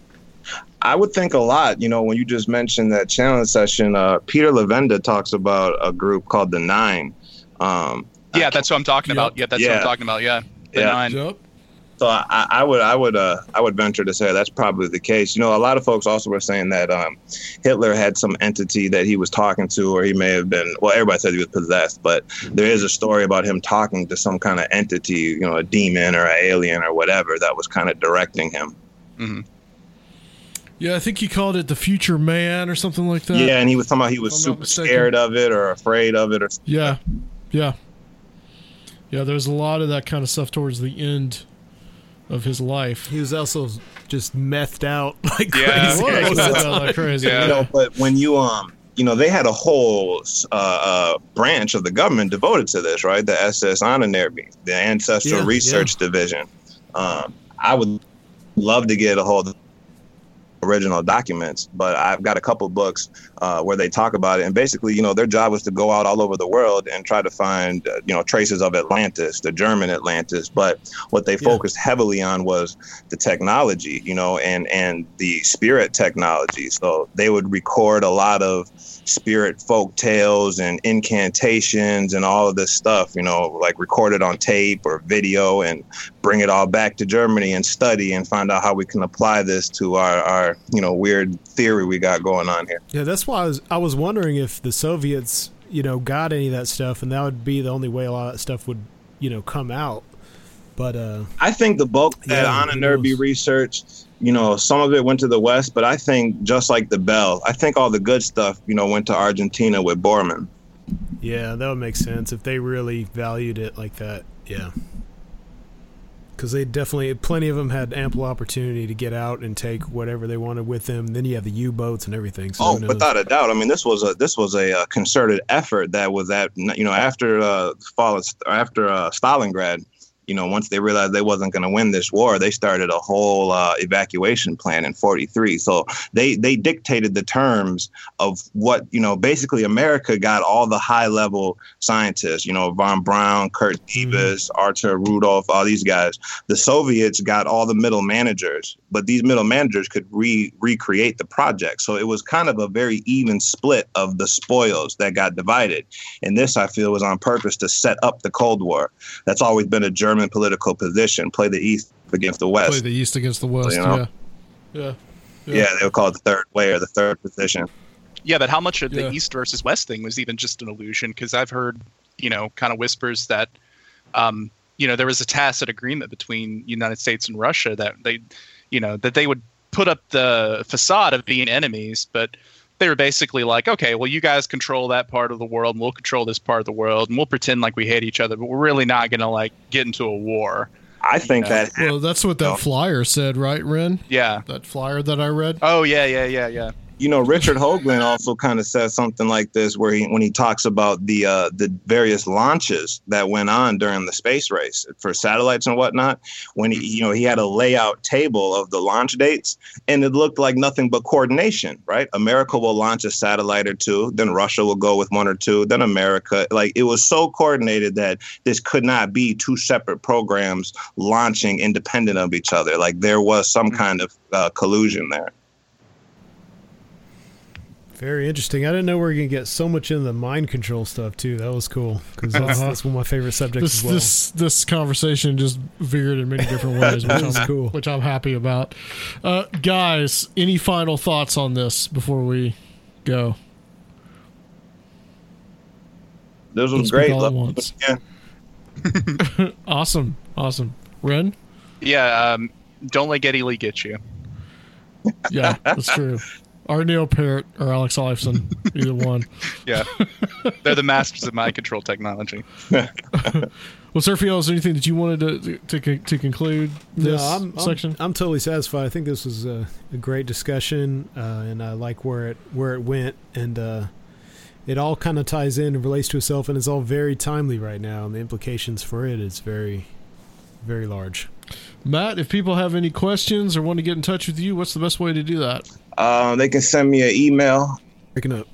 It's ramses.le.ottimo@gmail.com. Cool. Yeah, we've got the psychotronic weapons coming in, even on the Skype tonight. So, and Ren, where can everybody get in touch with you if they want to yell at us for having the communist on again? Feel free to visit my blog at liminalroom.com. Send me an email. I'm on Twitter at Mr_Apol, and you can also find me on shows like Where Did the Road Go? Yep. All right, guys. Cool. Thanks a lot, guys. Very good. Stay on the line for us. We're going to close this section out, and guys, we'll be back to close the show on Good Spiranormal.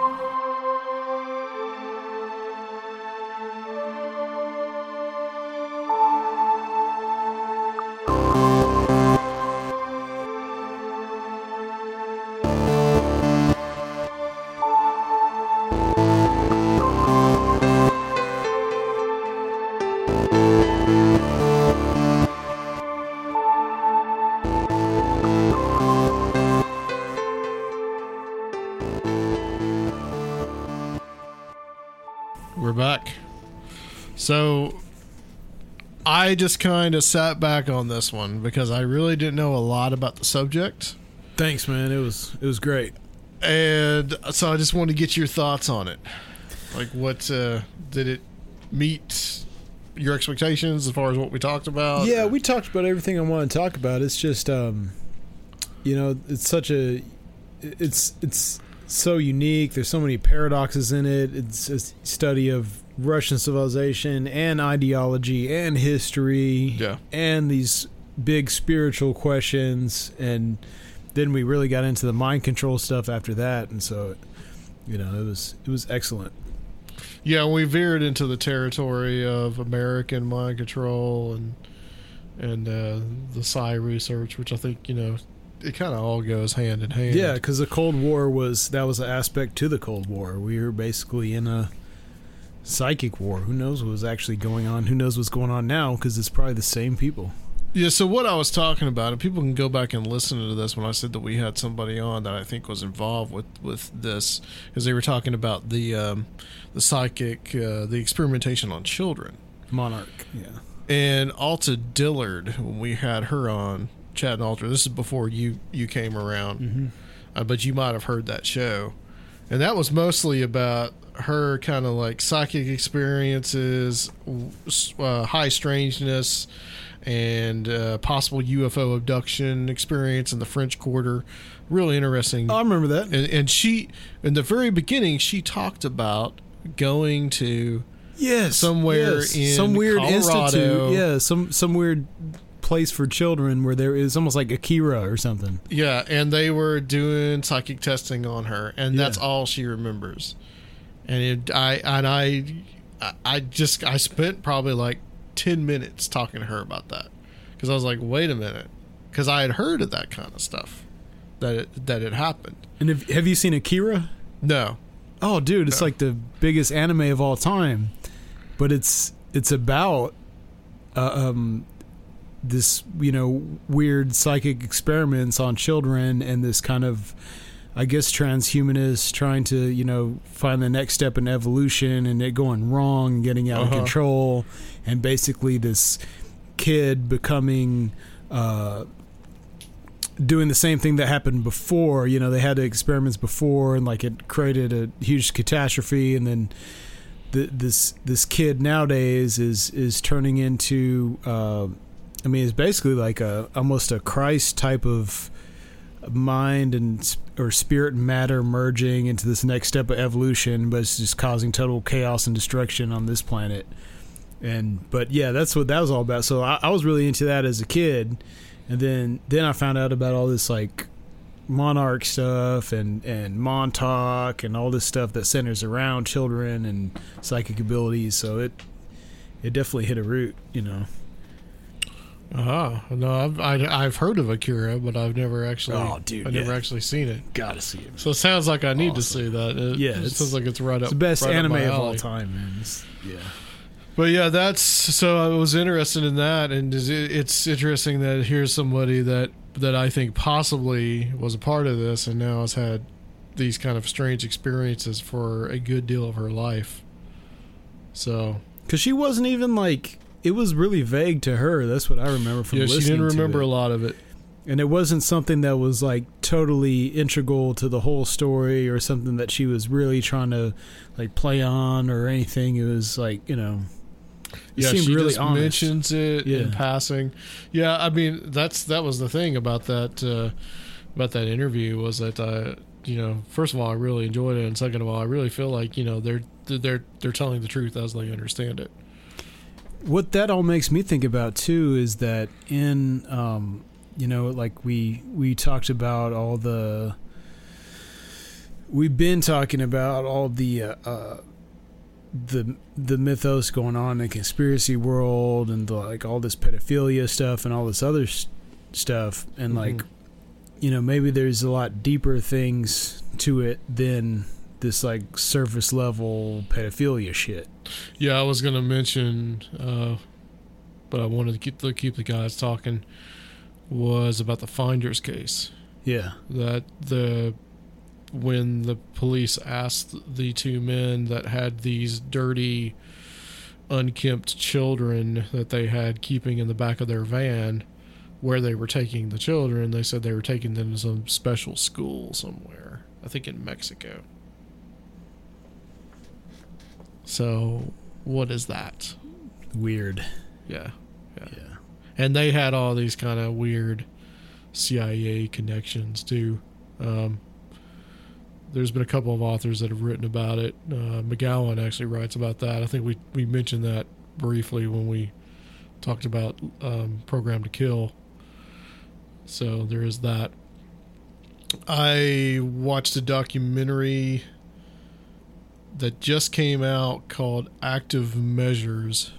Yes, you told me. About Trump and his relationship to Russia and Putin. Which you've been very skeptical. I've seen your evolution with this stuff. Yeah. Because you've been very skeptical, and it's good to be skeptical about especially big narratives that are pushed by mainstream media. But I've seen your evolution in this, and I feel like you've kind of come around to like saying that there's really something to this stuff. I jumped the gun really early. I want you to see it. Yeah, I'll check it out. We'll talk about it. Okay, we'll talk about it on the next episode. Right. But I jumped the gun really early because of I'm kind of a Russophile, and I've studied a lot about Russia, and I've paid attention to how they've been trolling the right wing for so long now. And so I jumped the gun early, and I was like basically throwing it in a lot of my right wing friends' faces and like, oh man, you guys are getting played so bad, blah blah. You know, during the early stages of the election when Trump was becoming a serious candidate. Yeah. And but yeah, I definitely want to check it out. It sounds interesting. I do still think, as far as the WikiLeaks stuff, that there could have been some people in the DNC that were disgruntled Bernie Sanders supporters that did leak some of that. Oh, absolutely. I still think that's entirely possible and entirely plausible. Whether it was Seth Rich or not, I don't know. I do find the whole Seth Rich thing really weird, really, really suspicious. But given how the Russians are also known to kill people in very mysterious ways, who knows? Who knows actually who could have done that? But like I said, I want you to see it, and I'd like if Rob can be with us next week. I'd like him to watch it too. He's going to see it because he's laying down being sick, so he can definitely watch it. That'll be a good one. It is on Hulu, and it's kind of gotten a lot of press, especially in the left wing. Who made it? I don't know the name of the director. He had gone on Bill Maher. And Bill Maher had been really pushing it, and so it finally came out, and I watched it. Like I said, I don't want to go much further into it. We'll talk I want about you it, to see it. But it's relevant to what we were talking about today. And that's what, I mean, all this is so timely, and it's like if the people in the former Soviet Union, mostly Russians, were on that kind of level like we explored with the mind control stuff tonight, then... I mean, what's going on now? And now that what's going on here is going on. There's also a part of this too that there's a very surrealist atmosphere to some of the stuff that the Russians do. Yeah, and it's almost as if they are creating this online, and by extension, real reality. Like they have just really become masters at perception management. Yeah.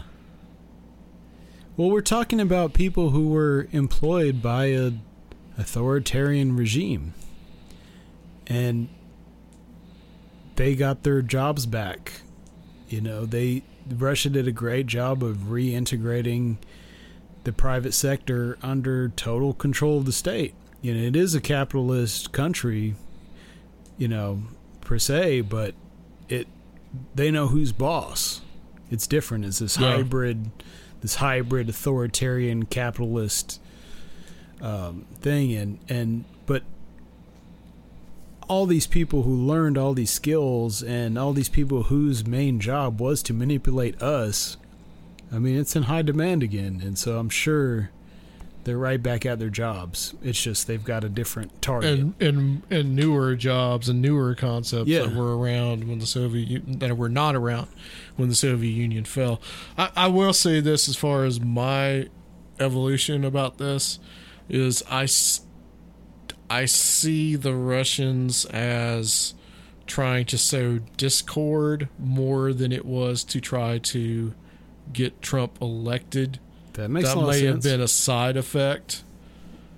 I don't necessarily and a very think opportune side effect for them. But I still think that people voted for Trump because they really believed in what he could do for them. Of course. And they also that there's the perception that really needed no prompting from the Russians that Hillary Clinton was pretty corrupt. Yeah. And a political opportunist herself. Absolutely. I've never particularly liked her myself, which is why I couldn't bring myself to vote for her. Right. But I really couldn't bring myself to vote for Trump either. Yeah. But I'm just one of those people that caused all this problem. Oh, that's what they say. We got to just keep playing the game. Yeah. So... yeah, well, like I said, let's talk about it more next time. Cool. And I get your insights into it as well, and hopefully Rob. And shout out to Rob, man. Shout out to Rob. Yeah, he's just having a hard time. So I want everybody to put your positive vibes and your energy, your thoughts and your prayers. put those out to Rob over the next week. That he is. It's like aim your good psychotronic weapons exactly towards Hermitage. Exactly. That Tennessee. that he will feel less stressed and more able to do things and be a part of what's going on. We miss him, you know. So, all right. Well, I think that's it, man. I think we'll call it there. Next time, we have Mark Stavish. We're going to talk about a concept that I just recently heard of because I just recently heard of him, called egregores, which are a kind of tulpa. And I think that this one will be pretty interesting. And it's like, I think this book that I'm going to read about is only like 120 pages. Cool. So, knock it out. Yeah. Yeah. And also, guys, Patreon, we don't have any new episodes up, but we have a lot of them up. So if you're interested in throwing some money our way and getting something in return, go to www.patreon.com/conspiranormal. And also, if you just want to leave the one-time donation, www.conspiranormal.com, which I don't do that as well as Rob. That's why we need him, among other things. We're going to do a Conspiranormal telethon soon, so you guys look out. Yeah, we need to talk about that. Yeah, we do need to talk about that.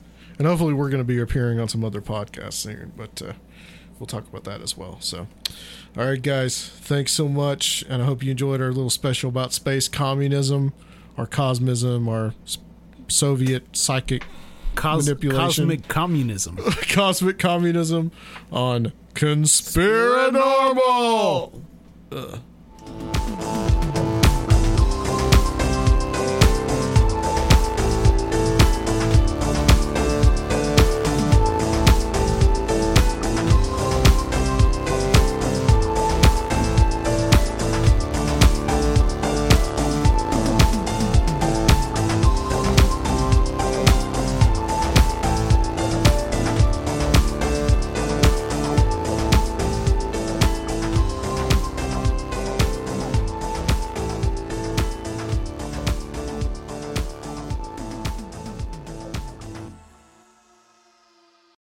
Without the ones like you, who work tirelessly to keep things running, everything would suddenly stop. Hospitals, factories, schools, and power plants, they all depend on you. No matter the weather, emergency, or time of day, you're the ones who get it done. At Grainger, we're here for you with professional-grade industrial supplies. Count on real-time product availability and fast delivery. Call, click Grainger.com, or just stop by. Grainger, for the ones who get it done.